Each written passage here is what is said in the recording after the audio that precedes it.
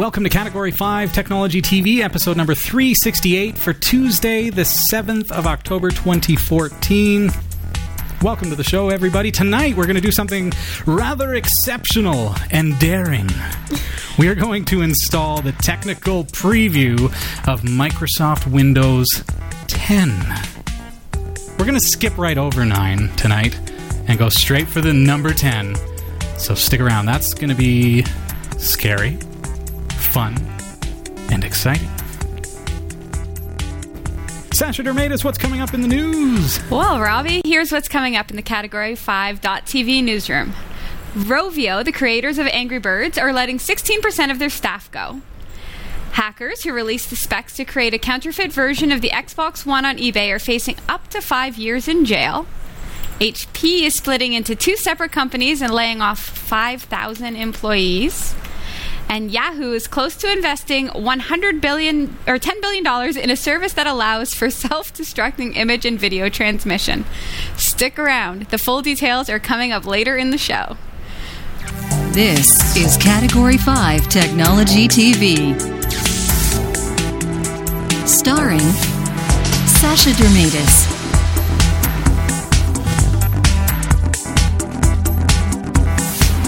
Hillary Rumble,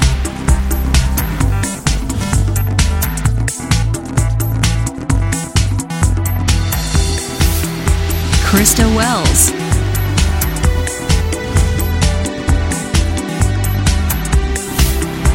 Eric Kidd,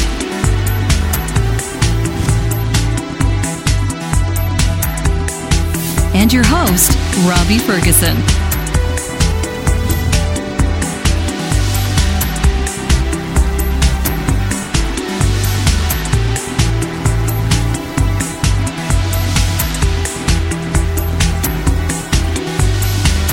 Introducing Belltone First, a revolutionary new hearing aid.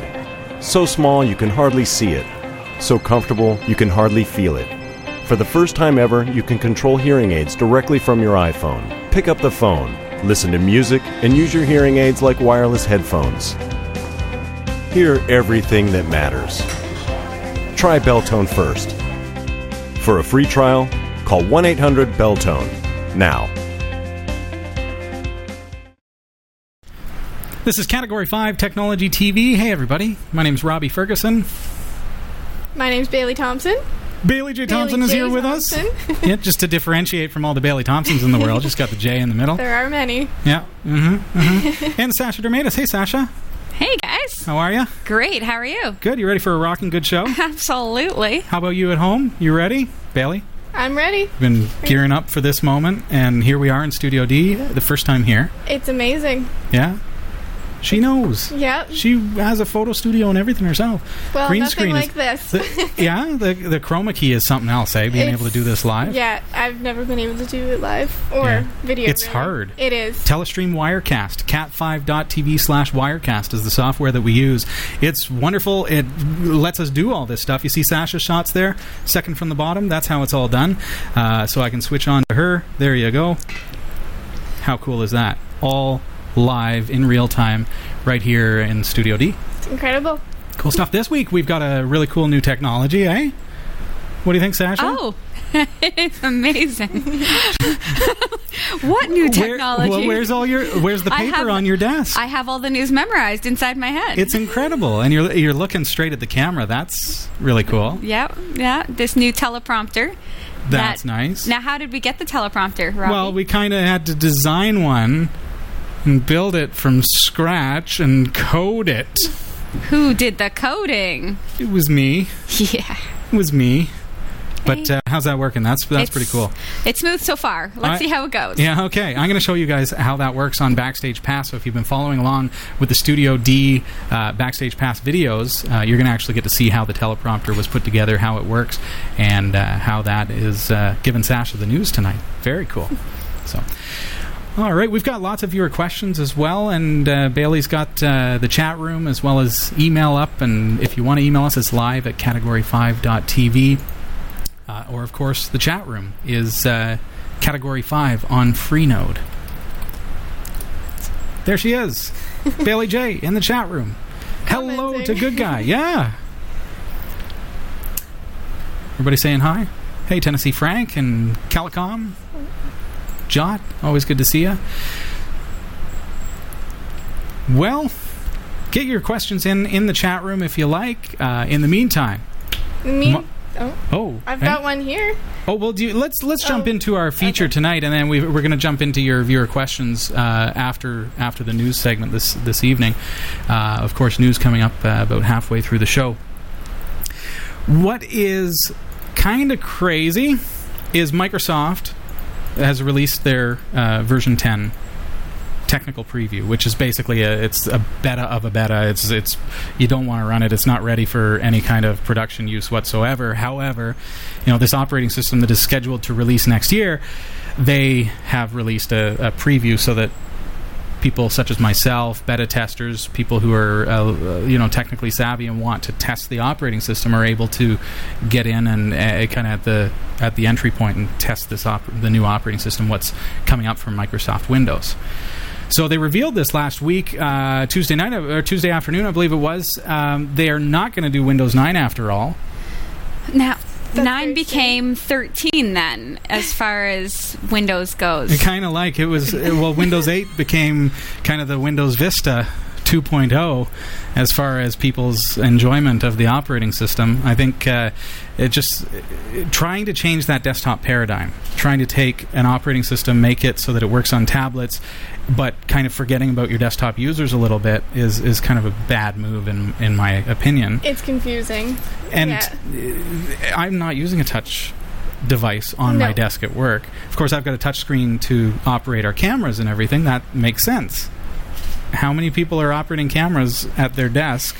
I'm one in three, right? So Microsoft has announced that they're bringing back the Start menu. They're bringing back a couple of the features that are key to the success of Windows 7. Interesting. Mm-hmm. That's good to hear.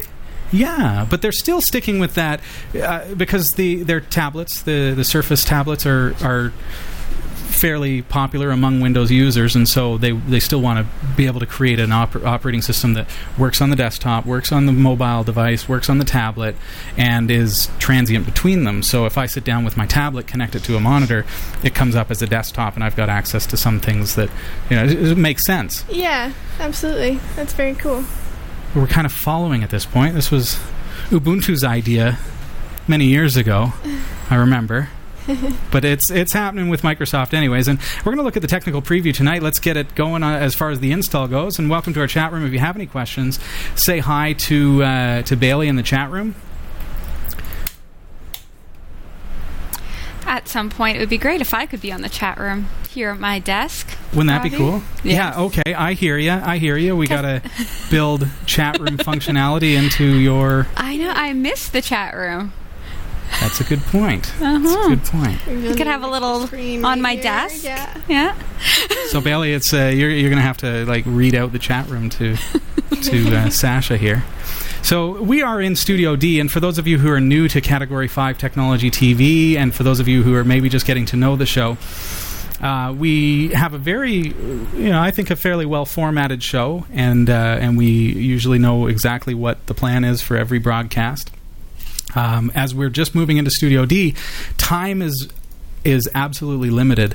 It's very, very different for all of us because we're basically coming, setting up computer monitors, setting up devices, and then jumping into a show for the episode 367 and 368 tonight.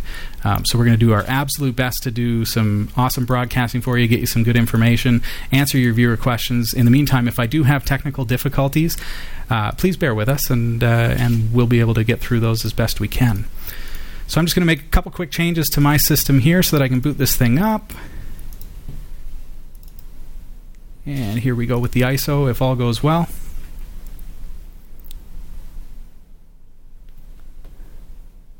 The Windows logo for Windows 10. So it was a bit of a shock, I think a surprise, that they decided to skip over Windows 9. we're just going to let that boot up. So we're actually going to be installing from an ISO image that's been downloaded here. You can actually download that. I'm not going to verbally say the link, but we'll post that in the show notes for episode number 368.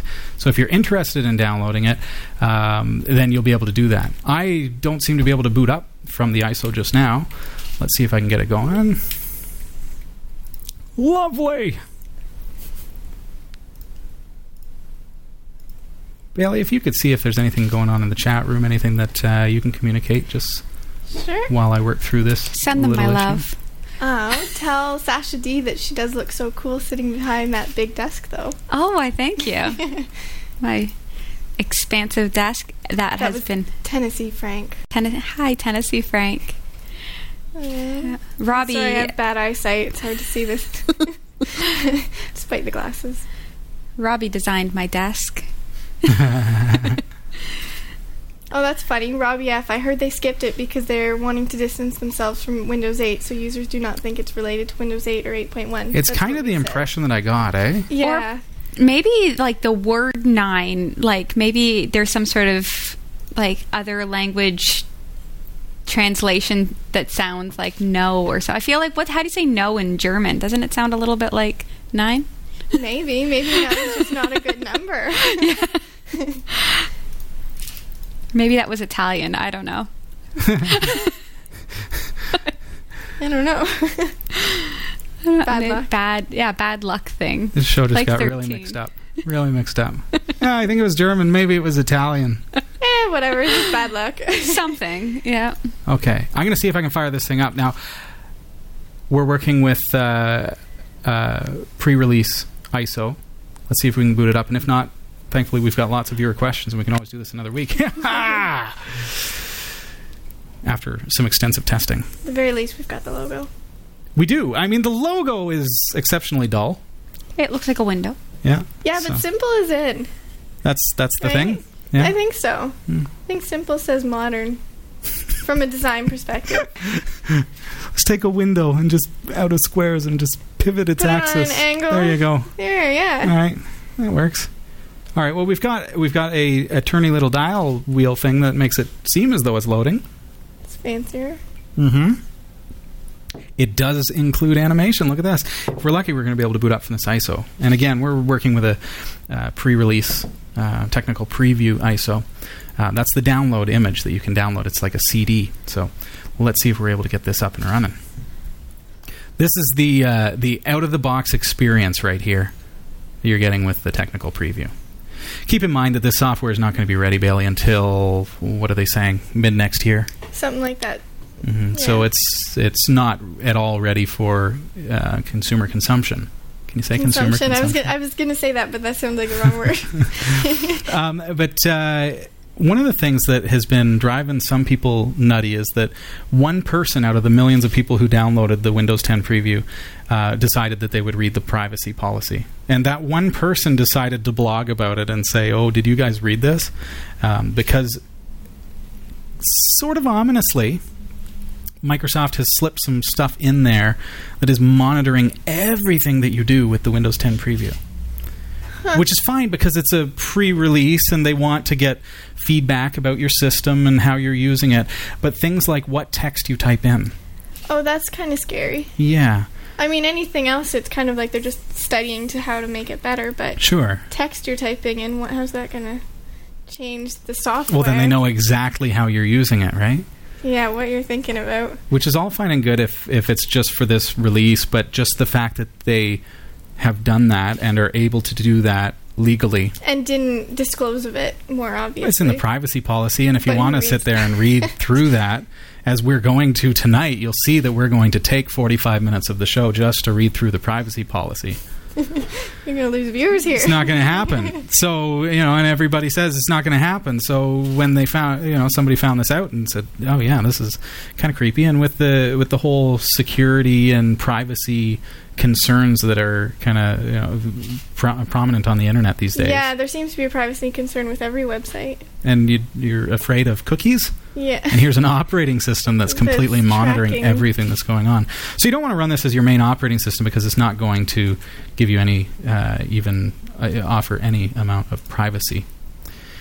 whether or not we're going to be able to boot it up tonight, we're going to give it just another moment and see if it comes up.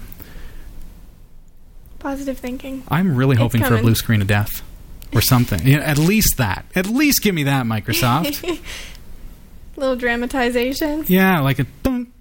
Windows 3.1 error sound. Maybe that window, it was a blue window, right? Maybe it's just a window into the blue screen of death. Maybe that's the new blue screen of death. We're gazing upon the BSOD just like that. Doesn't look like it's going to boot up, so we can jump right into viewer questions if this is going to keep up like this. So I apologize, folks, if you were really looking forward to seeing Windows 10, as Adam was, I'm sure. We'll get it going. Studio D, as you know, brand new here, and we don't have as much time as I would like to pre-test stuff. I would have loved to sit down and spend a couple hours pre-testing this, but instead I put up this computer monitor here. Adam, you can see all this stuff. So this whoa, trippy. Whoa. It's like the mirror of doom. And then we've got the teleprompter and everything all set up and everything else that's gone into this place. And lots of cleaning too. Adam came in and said, holy cow, you've been moving a lot of stuff. Getting a lot of stuff done. So that's what I did instead of pre-testing whether or not Windows 8 would boot up or Windows 10 would boot up. What can you do? Priorities. It works. All right. Well, Bailey wanted to get into your questions anyways. Last week was funny after the show. I thought I will put the broadcast onto a USB stick, take it home, and be able to upload it through our internet there because we're just using the cellular internet here.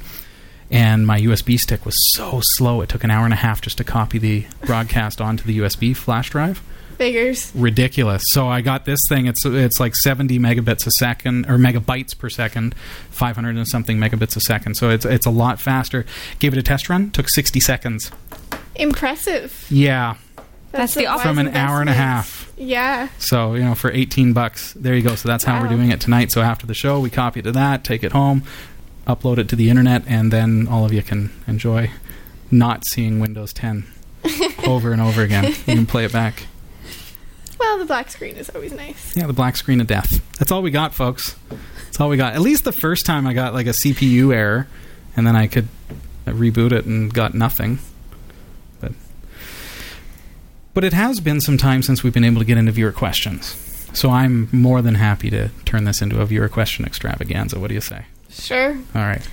I will start with a question from the Zen Guy. All right, Zen Guy. Hi, Zen Guy. Hello, Cat5. I enjoyed last week's show about securing WordPress. However, I ran across this other page that said not to use some WordPress security plugins because they would slow down your site by making your htaccess file larger. The page also stated that you can rename your login page to something more obscure than WordPress admin. I don't know if that was mentioned in the show since I'm always getting distracted by the chat room. This was from the Zen Guy. Yeah. Hey, thanks, Zen Guy. Okay. Sasha and I did have some looks at WordPress and how to secure it up, and I've done a couple of features on it. The thing that you got to remember when you're looking at WordPress and Joomla and Drupal or whatever content management system you're using, that's interesting. Sorry to interrupt, but I'm just saying... After 45 minutes, we're finally there, folks. So we'll come back to Windows 10. Brilliant. Amazing. As you install these kinds of plugins, there is a reason that I recommend specific plugins because they're tried and true, they're tested, they're known to be safe. But there are other plugins out there that may be malicious, may be bloatware, may slow down your website, may do other things. That's absolutely true.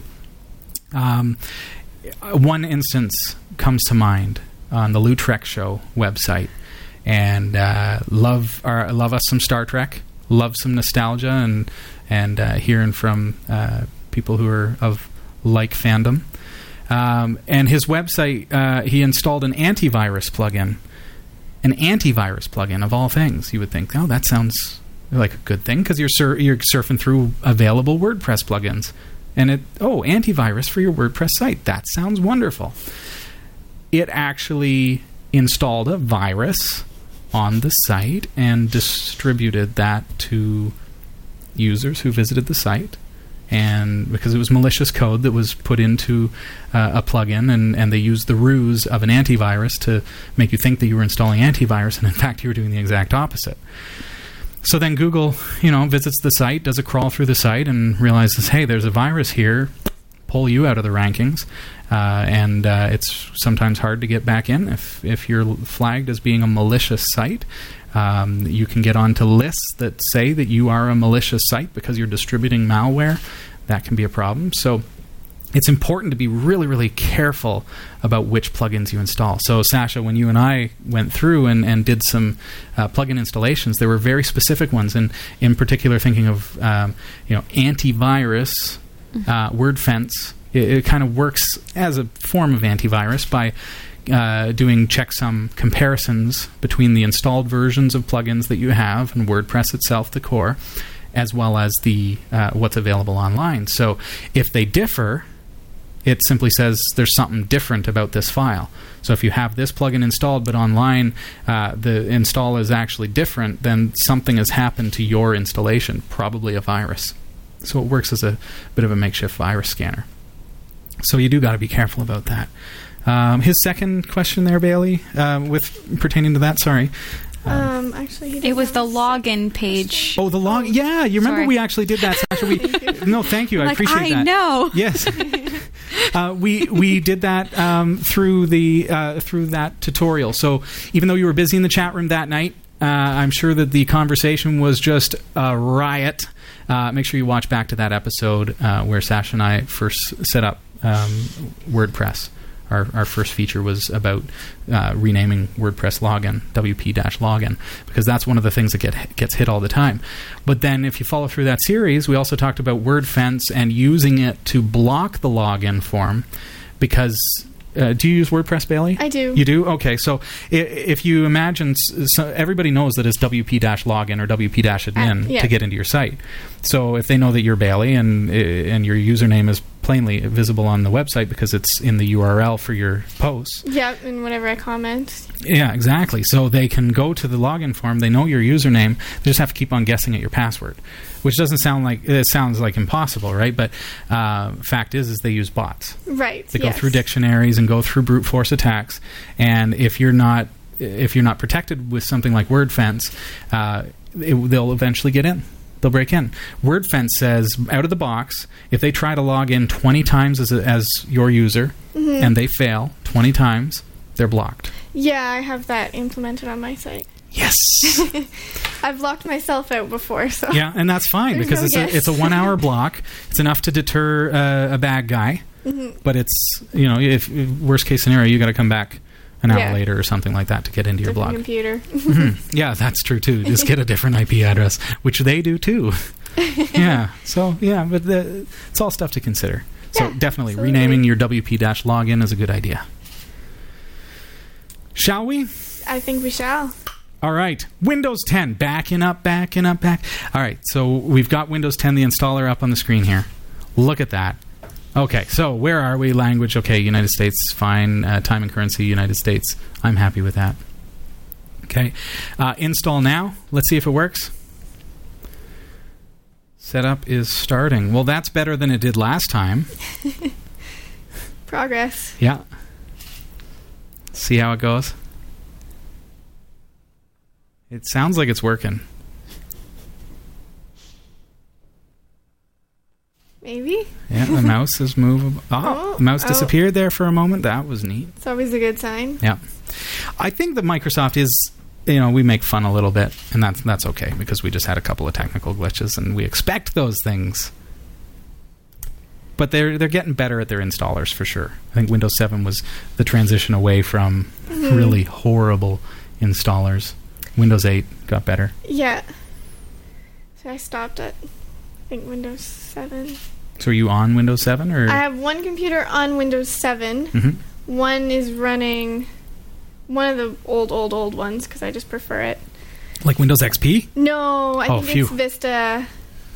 I can't remember. I think it's Vista. Is it? Yeah. You having fun? Yeah? Yeah. All right. Good. All right. I'm not even going to touch that, folks. I know you're not. I know. Yeah, I'm being polite. Honesty. All right. Oh, see, this is the crazy stuff. Okay. Oh, holy cow, folks. Are you serious? And then somewhere in the French there somewhere it says something about policier et connaît images et sons. Does anyone... I don't know. 9. I'm guessing somewhere in here it talks about the fact that they're collecting and sending all your information to Microsoft. I'm going to do a custom install and choose my hard drive. And next. And you can see, the install process is awfully easy. So, this is what we can come to expect from a modern operating system. And it's literally just going through.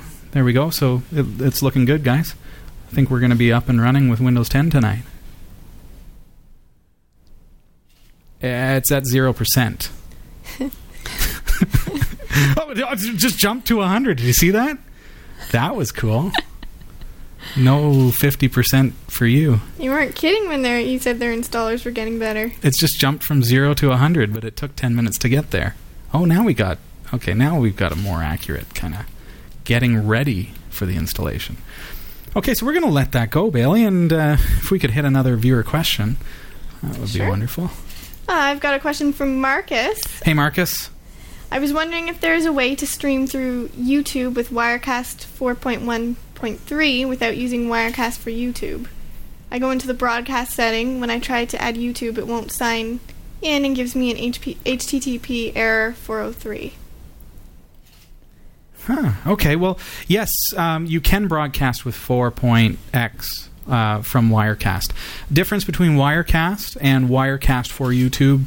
Wirecast for YouTube is basically kind of like a stripped down version that was developed alongside, with a partnership with Google to release Telestream Wirecast into the YouTube broadcaster realm.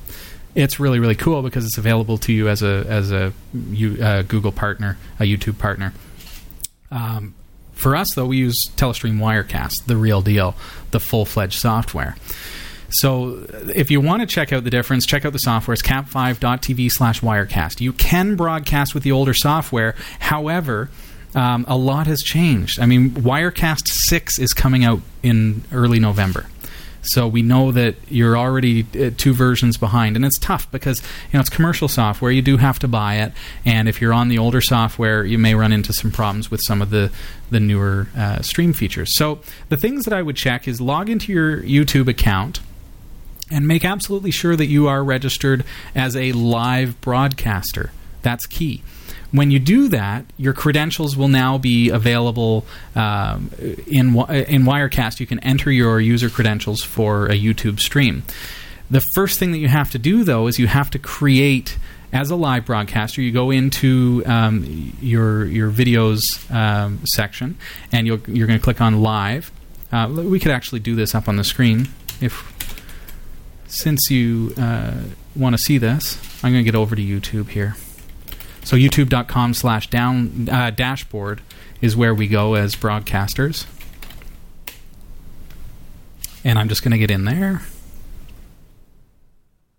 Okay, so I'm logged in as Category5 TV. Category5 TV is a Google partner, YouTube partner. So you click on Video Manager, Videos, Live Events, and on your Live Events page, you have to be registered as a live broadcaster in order to do this.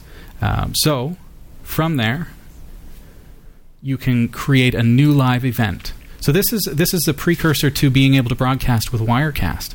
So you actually have to create this live event first, schedule it, so tell your audience when is this actually going to occur, and then create the event up at the top right-hand side here. Once you've created that event in YouTube and saved it, next step is you're going to select what bit rate on YouTube that you want to use. Then you go into Wirecast, and then that's when you create your connection for YouTube. And when you do that, it's going to see the episode that you just programmed into YouTube. It's going to automatically detect the bit rate that you specified on YouTube, and then it's going to allow you to broadcast. But you have to do it in that order. If you haven't created the broadcast first, you can't connect to it from Wirecast. And if you haven't already registered as a live broadcaster on YouTube, you're not going to be able to create that live broadcast. So please give it a try. Let us know how it goes, okay? And we'd be happy to help you. That's the kind of thing, too. I could remote in and see if there's anything that I can help with using TeamViewer or something like that. But good luck. Wirecast has been doing it for some time. They were one of the first to have YouTube live streaming, and it's pretty awesome. Sounds like it. Okay, well, it is time to jump into the newsroom, and then we're going to come back to Windows 10 in just a few minutes' time. But when we're looking at Windows 10 tonight, it's in the process of installing, and we're going to be able to find out kind of how we can use this cool, up-and-coming operating system from Microsoft. All right, I'm going to throw it over to the newsroom. Sasha Dermatis, hey. Thanks, Robbie. Here are the top stories from the Category5.tv newsroom. The maker of the hit mobile video game Angry Birds, Rovio, will lay off 130 staff, it announced on Thursday. The job cuts in Finland, which account for 16% of its workforce, will happen sooner rather than later, said Chief Executive Mikael Head on its website. He added, "We've been building our team on the assumptions of faster growth that have materialized. Angry Birds is the #1 paid mobile application of all time. The company has expanded the brand into a TV series, toys, clothing, and an animated movie, which is expected to premiere in theaters next summer. However, the firm has faced scrutiny after it reported its net profit had more than halved in 2013 compared to the previous year. Jack Kent, a mobile analyst for technology research firm IHS, said Rovio might have trouble replicating the success it had enjoyed in the past, adding that it could be difficult for Rovio to break back into the top of the industry, now dominated by competitors like Finland's Supercell, maker of Clash of Clans, and London-based King, which develops the Candy Crush saga. So that is a big deal. Angry Birds is an amazing game. I wonder if you can go so far with something like Angry Birds to the point where it just becomes cliche almost. Well, I can't. What's the movie going to be? Throwing the birds still. Oh, we're still just throwing the birds. It's still such a fun game. Yeah, I'll give it that. 4 people have been charged in the U.S. and 1 in Australia for their alleged involvement in a hacking ring that stole pre-release video game data. Prosecutors have claimed that members of the group managed to use some of the information to create counterfeit versions of the Xbox One console. Oh, wow. One of these is said to have been sold on eBay for $5,000 ahead of the machine's official launch. U.S. Army helicopter training software is also alleged to have been pirated. The U.S. Department of Justice said the value of the intellectual property and other data stolen totaled between $100 to $200 million. It added that 2 of the suspects, one from New Jersey and the other from Ontario, Canada, had already pleaded guilty to conspiracy to commit computer fraud and copyright infringement. I'll just interject. I'll bet you the one from Ontario apologized. Oh, as he was doing it. I'm so sorry for reverse engineering this console. So sorry. Just throwing that out there. Copies of the Xbox One, then codenamed Durango development kit, appeared on eBay in August 2012. They face up to 5 years in jail when a judge sentences them this January. Wow. So, poor guys. HP has confirmed its plans to split into 2 separate companies, one focusing on enterprise IT and the other on PCs and printers. It's a major reshaping of one of the biggest names in the technology world. One company will do business as Hewlett-Packard Enterprise and be made up of HP's enterprise technology, software, and service businesses. The other company, made up of HP's PC and printing businesses, will be called HP Inc. and will retain the current logo. Because of the scale of HP, both businesses will be Fortune 50 companies. Hewlett-Packard Enterprise would benefit from the separation because of a reduction of debt at the operating company level. Would allow them to invest in key areas. Enterprise will focus on HP's Moonshot servers, 3-PAR storage, and the HP Hellion Cloud as particular areas of innovation. On the HP Inc. side, 3D printing is likely to be an area of big investment. The process is expected to be completed by the end of HP's 2015 financial year. HP shareholders will own shares of both Hewlett-Packard Enterprise and HP Inc. The company also said that 5,000 additional jobs will be lost at the company, but said that this is separate to the plans to split into two. Oh. So it's just an added bonus. We're splitting into two. By the way, yeah. Oh, yeah. Will we lose our jobs? Will we when you split? Oh, yeah. But it's separate. Yeah, it's not at all related to the split. Completely unrelated. Yeah. Oh, and goodness. they won't be able to find jobs at the Angry Birds place. I know. What are people going to do? Uh-oh. Oh, boy. They could always work for Snapchat. Yahoo is close to investing millions of dollars in mobile messaging service Snapchat, which may value the startup at about $10 billion, reports say. Snapchat allows users to send images and videos that disappear seconds after being viewed. Snapchat is said to have rejected a $3 billion takeover offer from Facebook and other tech behemoths, including China's Alibaba and Tencent groups in recent years. Both Yahoo and Snapchat refused to comment. For all your tech news with a slight Linux bias, visit the Category5.tv newsroom at newsroom.category5.tv. For the Category5.tv newsroom, I'm Sasha Dermatis. Thanks, Sasha. This is Category 5 Technology TV. Welcome to the show. It's episode number 368, and you can get onto our website, www.category5.tv, for all 368 hours of this thing. Wow. Yeah. Here we go. Don't forget, check out our online store. It's shop.category5.tv. We've got these things if you're a musician at all, okay? If you love to create music, if you like to jam, if you play guitar, if you sing, whatever it is that you do, you know the name Tascam. These are 8-channel multi-track digital Porta studios, and they are normally priced about $450 to $500. We've got them in our store about $150 right now. They are on blowout. I picked up one for us here at the studio, which we're going to be reviewing, and of course they are selling through our website, shop.category5.tv. Just a cool way for you to support the show and get some really good gear at a wonderful price. By the way, Sasha, you know what else you can get at the store? What is it? This awesome mug in a variety of colors. Oh, really? Yellow. I didn't even know. What color is yours, Robbie? Green. Bailey? I've got blue. Nice. Shop.category5.tv. That's enough of those shenanigans. Goodness me. Just click on some banners or something, people. All right. Windows is getting ready. Don't know what it's getting ready for. But it's almost there, I suppose. So maybe that's why they named it Windows 10, because it is going to take the entire duration of 9 right through to get through to the installation. It actually takes that long, do you think? Are we going to see this thing in the hour that we have? Who knows? It's like that's our, you know, a lot of shows will have like some kind of really intense kind of, maybe we need some really intense music, you know? Just something like that. Just to see, is it going to make it? Find out after this viewer question. What do you think? Sound good to me.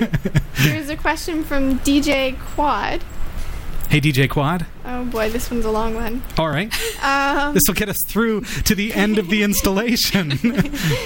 I've been wanting to learn how to program for years, but this far, every book and video has gone over my head quickly. I eventually want to learn C.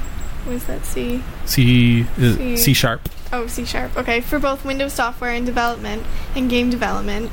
Unity 3D to be specific. It's a game engine that uses C sharp. I know nothing about programming scripting other than generally what can be achieved. I've been a web developer for years and know HTML very well, CSS semi-well, and JavaScript not at all. I'm a pro at breaking scripts. I've sort of shifted away from web development and want to focus on learning programming itself. It's like a vicious cycle for me.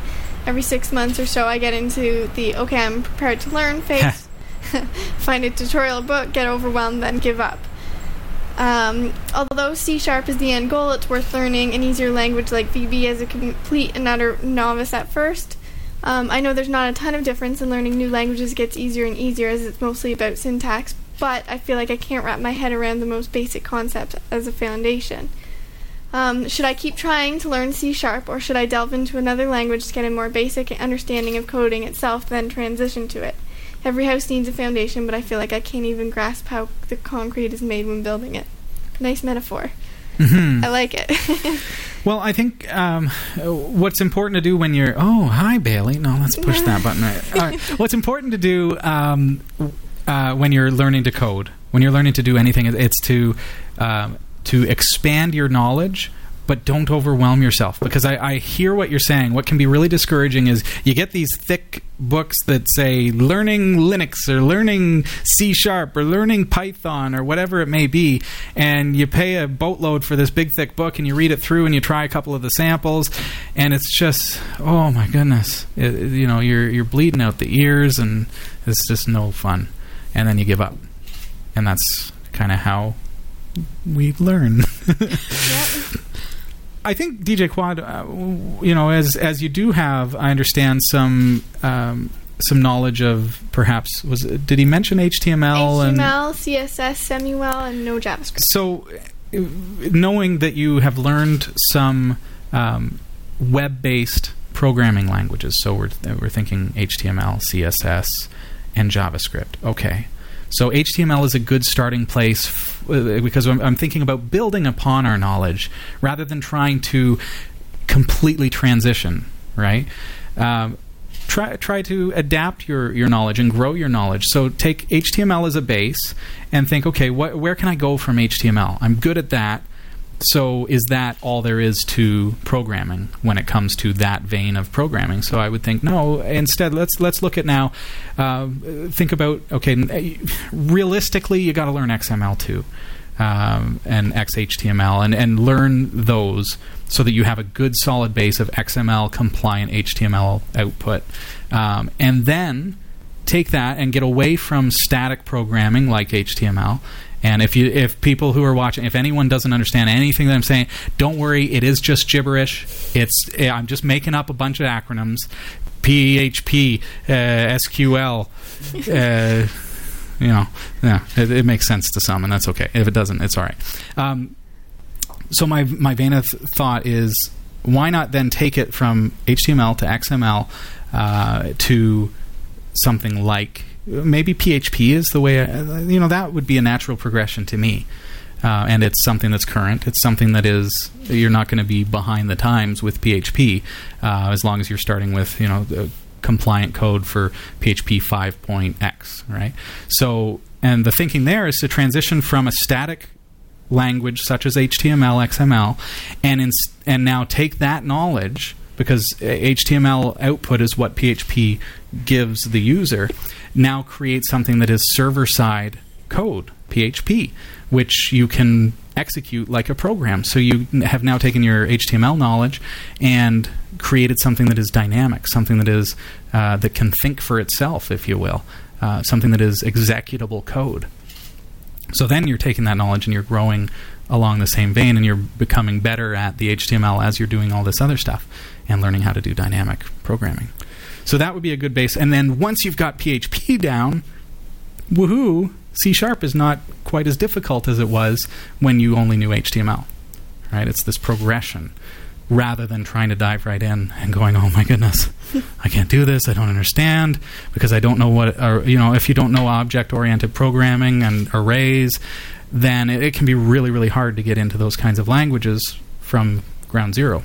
So start with PHP, give it a go, see how it goes. Read a lot of, PHP.net is a good resource with the functionality of PHP. Grab some programs. I started with a photo gallery of all things, and just reverse engineered the whole thing because it's open source code, and learned how to code PHP based on just reverse engineering other people's code. And that can be a good starting place for you. So, absolutely. Good luck. Let us know how it goes, all right? Be interested to hear from you. And thanks for the question, DJ Quad. All right, Bailey, what do we see? Settings, it looks like. Ooh, we're making some progress here. Okay, we recommend. See, I don't even want to read that. What is it doing to me now? Let Windows. Okay, yeah. Well, everyone's gonna. Yeah, let's use Express settings. Of course, we want to probably click Customize. But all right. So we're almost there. Check this out. Username, Robbie. Password. I don't know. I'm gonna make something up.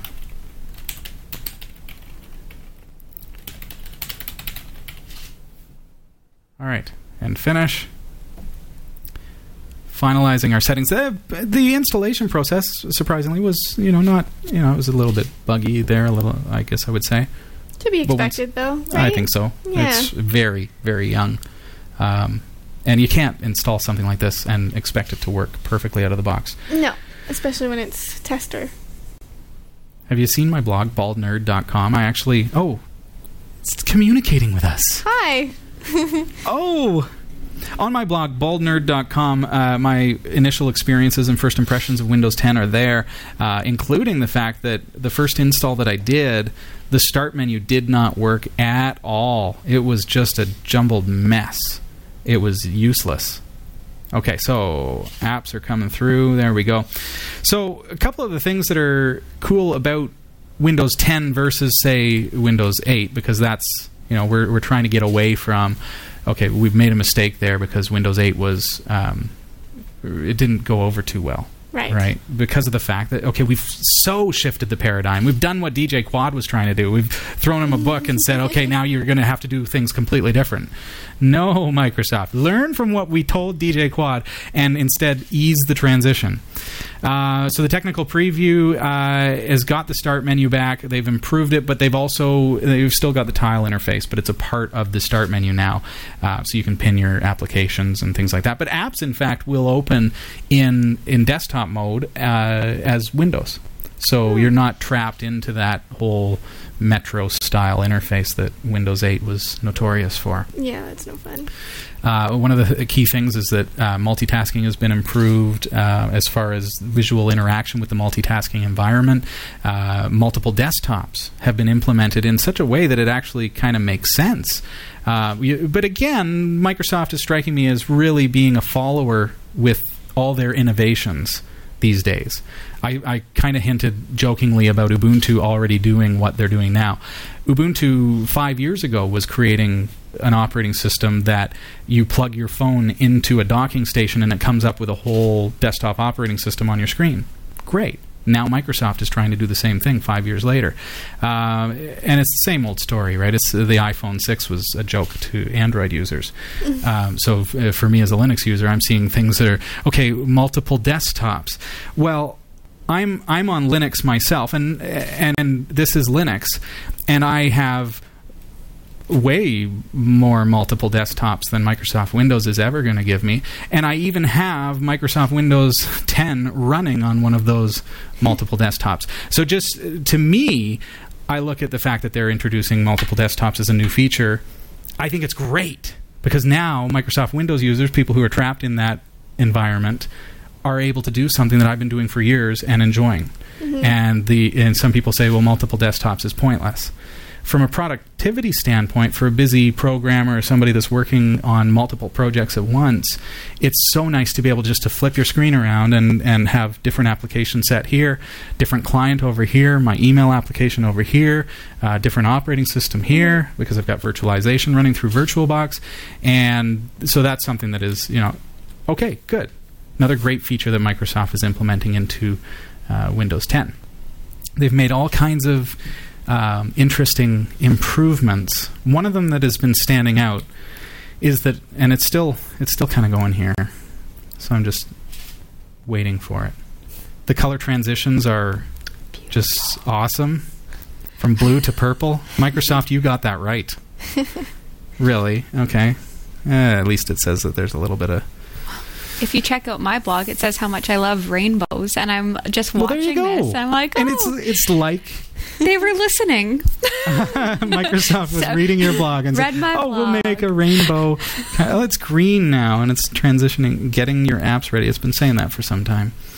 One of the things that I found interesting, and I think a lot of people are possibly finding interesting, is that Microsoft has said, we have added copy and paste through Control-C, Control-V to the command prompt. Oh. Why does that matter? Gonna take some getting used to?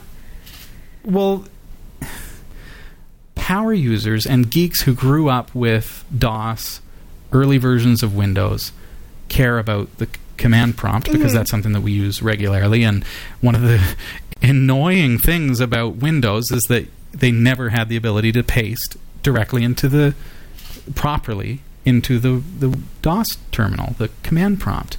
And that's finished booting up. You always had to click on the icon and then go edit, paste, and if there's wrapping, then it messed up the text, and it was just a joke. Mm-hmm. So it's funny and interesting that here we are, it's Windows 10, okay? We're talking a 2015 release, and they're saying, oh, we've got this great new feature where you can paste into your terminal window. But why does that matter?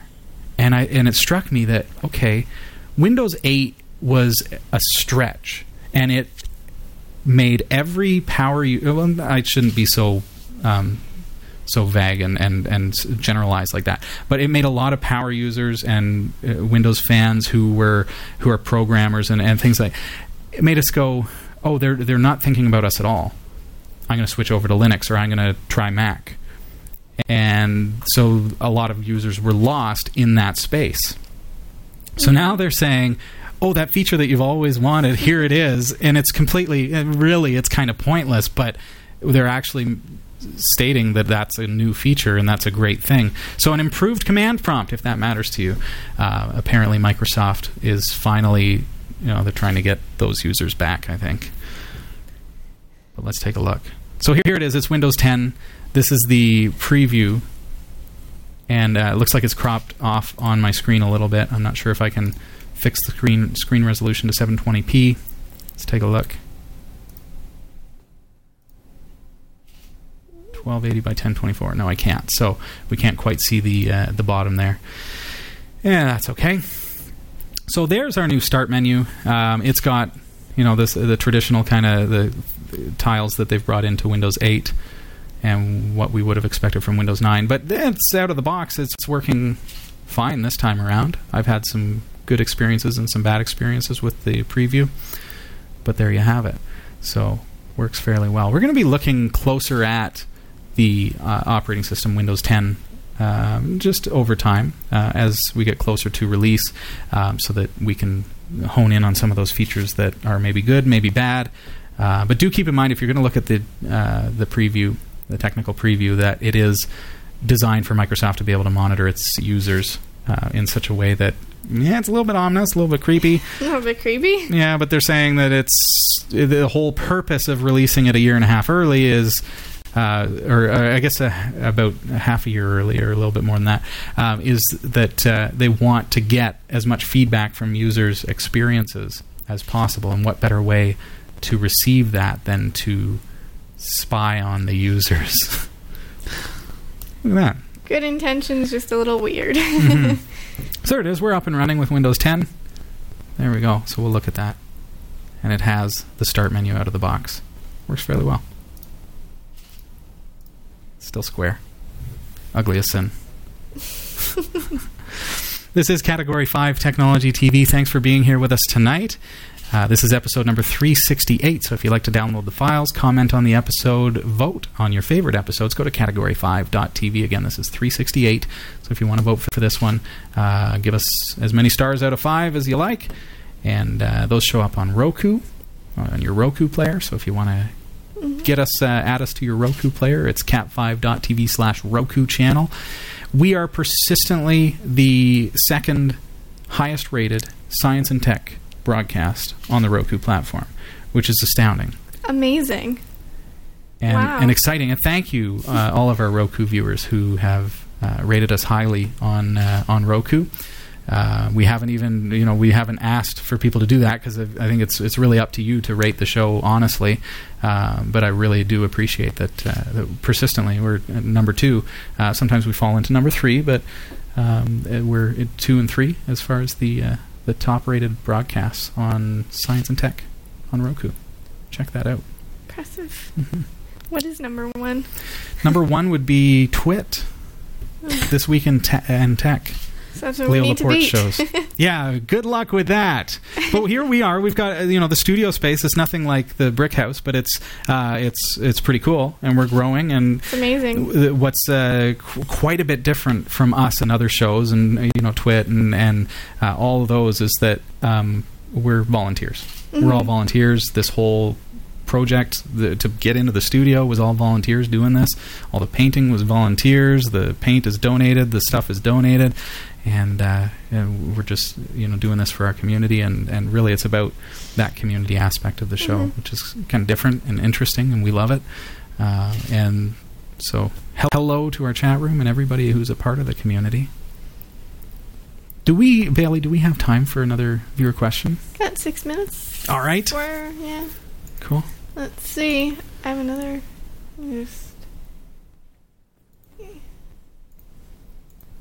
I have another question from the Zen guy. Hey, the Zen guy. Again. Hey. I noticed Robbie created a bootable Linux USB from inside Microsoft Windows on the show. Sometimes you have to repair a USB flash drive. Oh, yeah. Maybe this isn't a question. Pay particular attention to the programs I use in Windows 7. Linux doesn't have anything near as good. To repair, I see. So to repair, USB flash drives sometimes can become corrupted. Right, yeah. People tend to eject them without thinking, oh yeah, I need to safely eject them, and that can be a problem. I see that he's posted a link there, hard2detect.com/linux/USB-flash-drive-repair. I'm going to post that in the show notes for you. Okay, hardtodetect.com/linux/USB-flash-drive-repair. That's the story that the Zen guy wanted to show us. Some ways to fix hardware problems with. I think when it happens to me, it does tend to be when I've got a bad ISO or a bad image being put onto a flash drive, and it is cool to have some tools. Maybe this will help us. There are some suggestions here. Holy cow. Suggestions here on how to fix a damaged USB flash drive. Because if you get one of these, I mean, they're not expensive anymore. This, like I said, was $18. It's a 16 gig drive that is super fast. That's crazy. USB 3. So, I mean, they're dirt cheap now. Yeah. I'm paying like $1 a gig, basically, plus the speed that I get. So, and you can get them so super cheap. So it becomes kind of a disposable technology, which is unfortunate. Make sure you e-waste. But isn't it better to be able to fix it? Definitely. If you get file system errors or something. Definitely. Thanks for the post. Time for one more, real quick. Do we have any quick ones, or they're all fairly long? Let's see. That one looks long. Not even going to try Keep them concise, folks. Keep them concise. Okay, have been enjoying watching your show since the basement days. I now have a problem with getting started. I've written quite a few short stories which all take place over the U.S. I have in mind to use Google Earth to zoom in so people can see exactly where the story is taking place. What would be the best way to do this, and what software and equipment would you suggest? Many thanks for your help, old Mr. B. Cool. It's interesting. Yeah, so you got some short stories that you're... So are we wanting to actually turn this into a visual experience, or is this... Are you saying that you want to have on your website some form of ability to zoom in on the areas? How do we want that to work? Do you grasp what he's saying there? What would be the best way to do this? So Google Earth to zoom so people... So where are we zooming? Like, are we turning your stories into a Probably video? The location of... Like the studio. It takes place here. But is this on a website? Is this in a video? I would say, I mean... I'm going with a video because he's saying he's having a problem getting started. So. Okay. So then I guess if it is video then, this is old Mr. B, I would just be careful of the copyright that surrounds Google Earth. Yeah. That's the only problem that you're going to have, is if you're going to be releasing this, then those are things that you have to keep in mind. Google has some very specific demands that if you're going to use their visuals in your production, then you do have to provide certain, you have to meet certain criteria. Usually it's as simple as a Google logo on the screen at all times. Mm-hmm. That's cool. So I would look into that kind of thing. And Google Earth is a really great... I mean, being able to do flyovers, and you can program in the points and then push play and hit record on your screen recorder and get that whole visual with the satellite views and the 3D buildings that they've created and everything is pretty cool. You got to admit. Miraculous, yeah. Mm-hmm. There are ways to embed those things. So if we're thinking about websites, there are ways to embed those same functions into a website. However, they do require plugins that may not be available on all systems. So we try to stay away from that kind of thing. So that's when you just use Google embed codes for the map itself, stick a pin on it, and people can then, we all know how to use a Google map. And we're using Google as the example. It might be Bing, it might be, whatever. MapQuest. Do people still use MapQuest? I don't know. I don't think so. Yeah, no. Anyway. I'd stay So away it's Google or from Bing. I don't know. So, you can just embed the map and people just know, okay, that's the Street View, man. I can bring it down and I can view the Street View, and that's how we tend to do it these days. So, but if we haven't quite grasped what you're asking for, old Mr. B, we'd love to help you out. And I think Bailey's she's pro at the whole stories and stuff. Owns a publishing company, so she's really well versed at how to promote and create visuals and things like that, eh? Yeah. So she'd be the one to ask. Send it to her attention. Can't believe that's all the time that we have. We made it through a whole hour with only minor technical glitches, which we can very conveniently blame on Microsoft. Worked out very well that way. This has been Category 5 Technology TV, episode number 368. Thanks, Bailey, for being here. Thank you for having me. Thanks, everybody. We've got Tyler in the studio. We've got Adam on camera. And Sasha in the newsroom. Love your newsroom, by the way. I also love it. Teleprompter was fabulous. Did it work well? You did so well. I can't believe that. I don't know if you got this at home, but I interrupted her just as a test to see what would happen. And she didn't even flinch. Way to go. So I'm hired. Yeah, there you go. She got the job. So get used to it. Sasha Dermatis in the newsroom. Awesome. Thanks, everybody. I hope you have a wonderful week. Next week, we are back right here in Studio D for episode number 369 of Category 5. Check out our website this week, www.category5.tv. Make sure you're registered there. We're going to get everything organized and start sending out greets to our registered viewers. So have a great week. Thanks for joining us. Bye. Bye. Bye. We hope you enjoyed the show. Category 5 TV broadcasts live from Barrie, Ontario, Canada every Tuesday at 7 p.m. Eastern. If you're watching this on demand or through cable TV, check out the local showtimes in your area at category5.tv and find out when you can watch live and interact in the community chat room. Category 5 is a production of Prodigy Digital Solutions and is licensed under Creative Commons Attribution 2.5 Canada. We'll see you next time. Thanks for tuning in.